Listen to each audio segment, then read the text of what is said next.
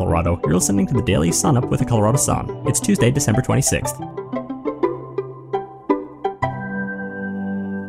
For the holiday week, we are replaying some of our top episodes from 2023. Today, we look back at how the housing market was a little less frenzied in Colorado, and ways first-time homebuyers are getting back into the market. Before we begin, a quick thank you to our members who make it possible for the Colorado Sun to bring you your news about our beautiful, complex state. If you aren't yet a member, consider joining now to support local journalism and gain access to member newsletters. Start your membership today at coloradosun.com/join. Now, let's go back in time with some Colorado history. On this day in 1996, the gruesome murder of 6-year-old JonBenét Ramsey was discovered by her father in their Boulder basement. This unsolved case, marked by sensation and mystery, stands as one of Colorado's most notorious crimes. While a rambling ransom note initially led police to suspect a kidnapping, the investigation rapidly morphed into a homicide. The investigation suffered from initial missteps, law enforcement rivalries, media sensationalism, and larger-than-life personalities who descended into Boulder and cast suspicion on the family. Despite their eventual exoneration by forensic evidence, the case's early mishandling continues to haunt its legacy. Patsy Ramsey passed away in 2006, and JonBenét rests beside her in Georgia, their story a lingering, tragic enigma. Before we continue, did you know the Colorado Sun has a mobile app? Get all of your Colorado news, whether you're in the car heading to holiday festivities or sitting on your couch enjoying your coffee. The app brings you everything from the Sun right to your mobile device. Learn more at coloradosun.com/app. Next, our feature story. Hey there, everybody. Thanks for joining us today on the Colorado Sun Daily Sun Up podcast. I'm David Kraus, one of the team editors here at the Colorado Sun, and I am excited to be here with my friend and colleague Tamara Chang, the Sun's business reporter. Hey there, Tamara. What's happening? Not much. How are you, Dave? I'm doing pretty good. I thought today, in the world of business and economy, maybe we'd circle back on the crazy housing market. Certainly everybody knows what's gone on the past couple of years with the prices going up and interest rates going up. But you had a really interesting, intriguing story late last week, kind of circling back on new home buyers and what it really takes to be a new home buyer this day and age when we have these crazy prices in Denver and stuff, and so in Colorado as well. So I thought maybe let's chat today on the reemergence of the first-time home buyer. Tamara, what kind of made you want to jump into that story last week? Well, I've been writing a lot about how housing prices have gone up throughout the pandemic, and it's been a crazy market, and crazy being defined as, if you're looking for a house, you put in an offer, there's probably 50 other people, at least in the Denver metro area, who also put in an offer. So chances for a first-time buyer getting their offer accepted when you have a loan and you don't, maybe you don't have a large down payment and stuff like that, they've been really low of getting that done. And with the median house price in the Denver metro and even in Colorado over $500,000, that just seemed really high. And I was wondering, how do first-time buyers do that? I mean, that's a lot of money. And going from renting to a $500,000 house, I just had a lot of questions about that. And so you have some really cool information in there on demographics, on what first-time home buyers are looking like compared to when we probably did it. I was in my, 32, I think, when I bought my first house in Loveland. What are you seeing for what those new home buyers are coming to market with? What's kind of their MO right now? Yeah, so a lot of first-time buyers, and this is data from a survey by the National Realtors Association. The median age of the first-time home buyer is the oldest it's ever been, at 36 years old. So, I think back in 1981, it was 29. So usually, people are older, maybe out of college before they buy a house. And that's because, you're renting, you're moving around, changing jobs. When you find a partner, have kids, that's when you might start looking into finding your permanent spot, something where you're going to be for a couple of years. And so that's why, people are getting married and having children older. So it just makes a lot of sense that folks are older as well. You talk to quite a few people out there, Tamara, a really good mix, and all of us have personal experience, how we're seeing the housing market change. I was talking to his friends over the weekend, and their oldest son is out of the Army and is using a VA loan to get a brand new build house in North Denver, I think up maybe in Firestone, and paying almost $500,000 for a house first time. It just is insane, like you said. When we bought our first place in Loveland, I remember thinking, how am I going to afford a $108,000 house? And, the craziness involved there. Talk about some of the scenarios of the people you found in your story and kind of how they were able to make it work, and those people who are still dealing with some of those frustrations. Sure. The funny thing is, a couple of the folks I did interview that I did include in the story were near the average age or the median age. So they were close to 36. I think the two big things I learned about, maybe I didn't learn, but, I really wanted to point out is that to be a first-time home buyer in this day and age, you really need to be ready and you need to know that you want to buy a house. Once you get to that point, the next best step is finding a good realtor or someone to help you with this process if you're not that familiar with mortgages and the housing market and stuff like that. So I ended up meeting a woman named Ashley Knight who lived in downtown Denver. She lived in a loft. She had always thought of buying a house someday. And the thing is, everything kept getting postponed for her.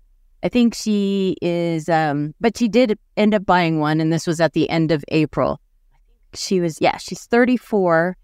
And the thing is, she thought she would get some financial help from her family, but, because of the pandemic, she lost her job. She, the financial help from her family didn't, kind of fell through. So she realized she had to do this all by herself. But she was ready. She's already paying a lot to live in downtown Denver.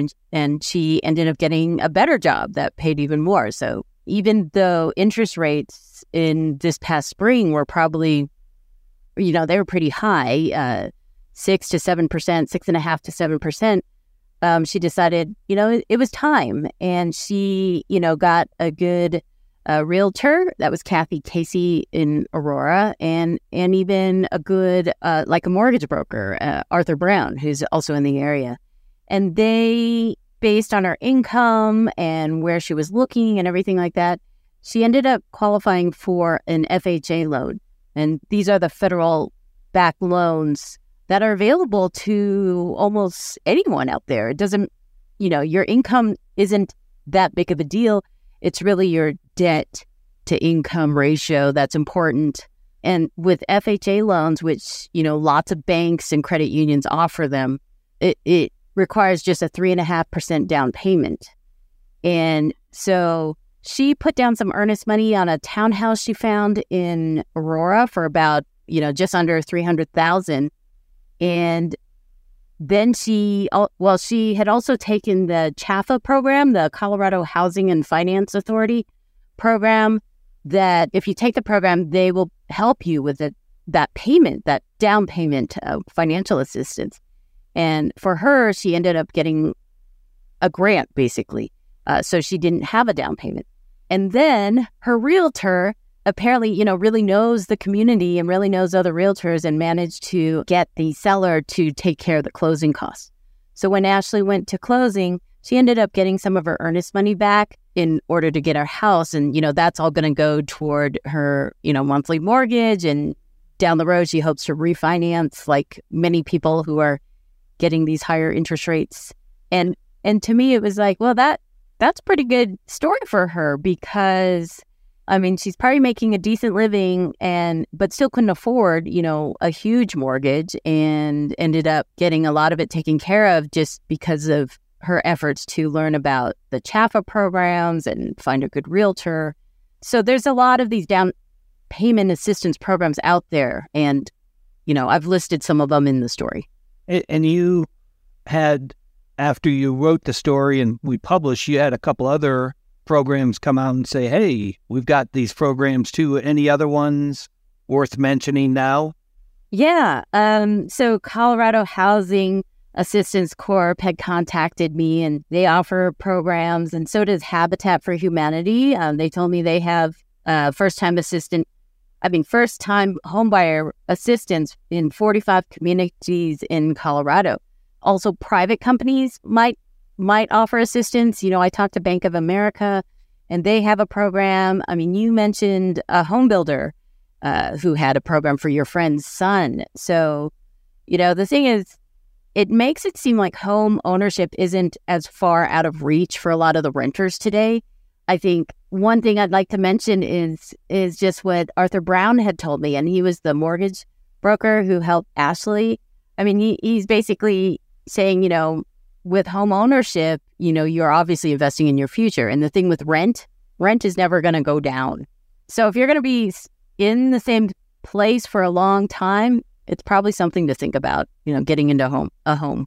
Well, and it's like you mentioned toward the beginning of our conversation, that idea that you've got to be ready to want to buy a house. And once you get to that point, there really isn't that big fear of, oh, how am I going to get 20% down, right? How, that used to be the number for a long time, was you wanted 20% down so you wouldn't have to pay that premium mortgage insurance. And so now there are so many of these programs that'll help you get into a loan for less, than 10%. It's just really great because, to your point and Arthur's point exactly, rents aren't going to go down. But like you and I have talked about, is, buying a house is kind of like going to college. Some people are really ready to go to college, and, some people aren't. And some people are really ready to buy a house, and some people aren't. So I think it's, this market, it's been so wild the last couple of years that I've been selling a place and buying a place and during all of this, and know what that craziness is. But to your point, being a first-time home buyer, boy, it is a daunting task coming off of this. But you found some really interesting ways to help people out and kind of get there. Tamara, is there, to wrap it up for today, is there one piece of advice that you really want people to remember as they kind of get into this whole journey of getting a house and being ready, no matter what age you're at? Well, I think after you are a homeowner, I kind of look at it, if you can stay in the house for several years and that's kind of your commitment to buying a home, just think about it down the road. Houses appreciate. And if you're in the home for 5 years or more, that it tends to go up. So once you do sell, it's like you've wiped away any sort of rent you might have paid during those years. There's so many other positives about it. But of course, home ownership isn't for everyone. And in Colorado, just like the U.S., about a third of the residents here rent. So 2/3 are homeowners, and that makes sense. There's a need for renters, and that's why there's a growth area there as well. Tamara, good stuff. This was a fun one, and I always like to, see the experience that you bring, and both of us as homeowners can help. If there are first-time home buyers, or even if you aren't, but you have kids or family members who are looking to buy a house for the first time, Tamara's got some really great ideas and some really good suggestions in that story. So I would encourage you to go over to coloradosun.com/business is where we house all of Tamara's great reporting on everything around the state. And you can also sign up there for Tamara's free weekly What's Working newsletter. Tamara, have a great day. You too. You can read more at coloradosun.com. Finally, here are a few stories that you should know about today. At the start of each season, boot packing crews at several Colorado ski areas spend weeks burrowing through steep powder to stabilize snowpacks and reduce avalanche danger. In 2015, Copper Mountain ski patrollers started recruiting volunteers to boot pack the steepest terrain. There were about 20 skiers who signed up that first winter. Now there are 75 and a long waiting list. Boot packing is an important part of avalanche mitigation at other ski areas like Aspen Highlands, Crested Butte, and Silverton Mountain. Steep ski areas have long enlisted volunteers who wade through snow in exchange for passes or lift tickets. For $12 million a year, Colorado could guarantee free college tuition for every low-income high school student in the state. Top lawmakers are in the early stages of creating a statewide program they're calling the Colorado Promise. Modeled after similar programs across the country, it would build on free tuition guarantees already offered by many of the state's colleges and universities. If Colorado limited the promise to families making under $60,000 a year, analysts estimate it would cost the state $12.4 million extra each year to cover the unmet tuition and fees for 12,500 students. From the release of wolves to groundbreaking legislation, it's been another interesting year in Colorado. Our team at The Sun has been to every corner of the state to bring news and feature stories that mean something to all of us. It took a while, but we've narrowed down a few of our favorite stories and photos for our readers to enjoy in our 2023 year in review. Go to coloradosun.com to see what words and pictures we culled together as some of our favorite stories from the past year. For more information on all of these stories, visit our website, coloradosun.com. And don't forget to tune in again next time. The Colorado Sun is nonpartisan and completely independent. We're always dedicated to telling the in-depth stories we need today more than ever. And The Sun is supported by readers and listeners like you. Right now, you can head to coloradosun.com and become a member, starting at $5 per month for a basic membership, and if you bump it up to $20 per month, you'll get access to our exclusive politics and outdoors newsletters. Thanks for starting your morning with us, and don't forget to tune in again tomorrow.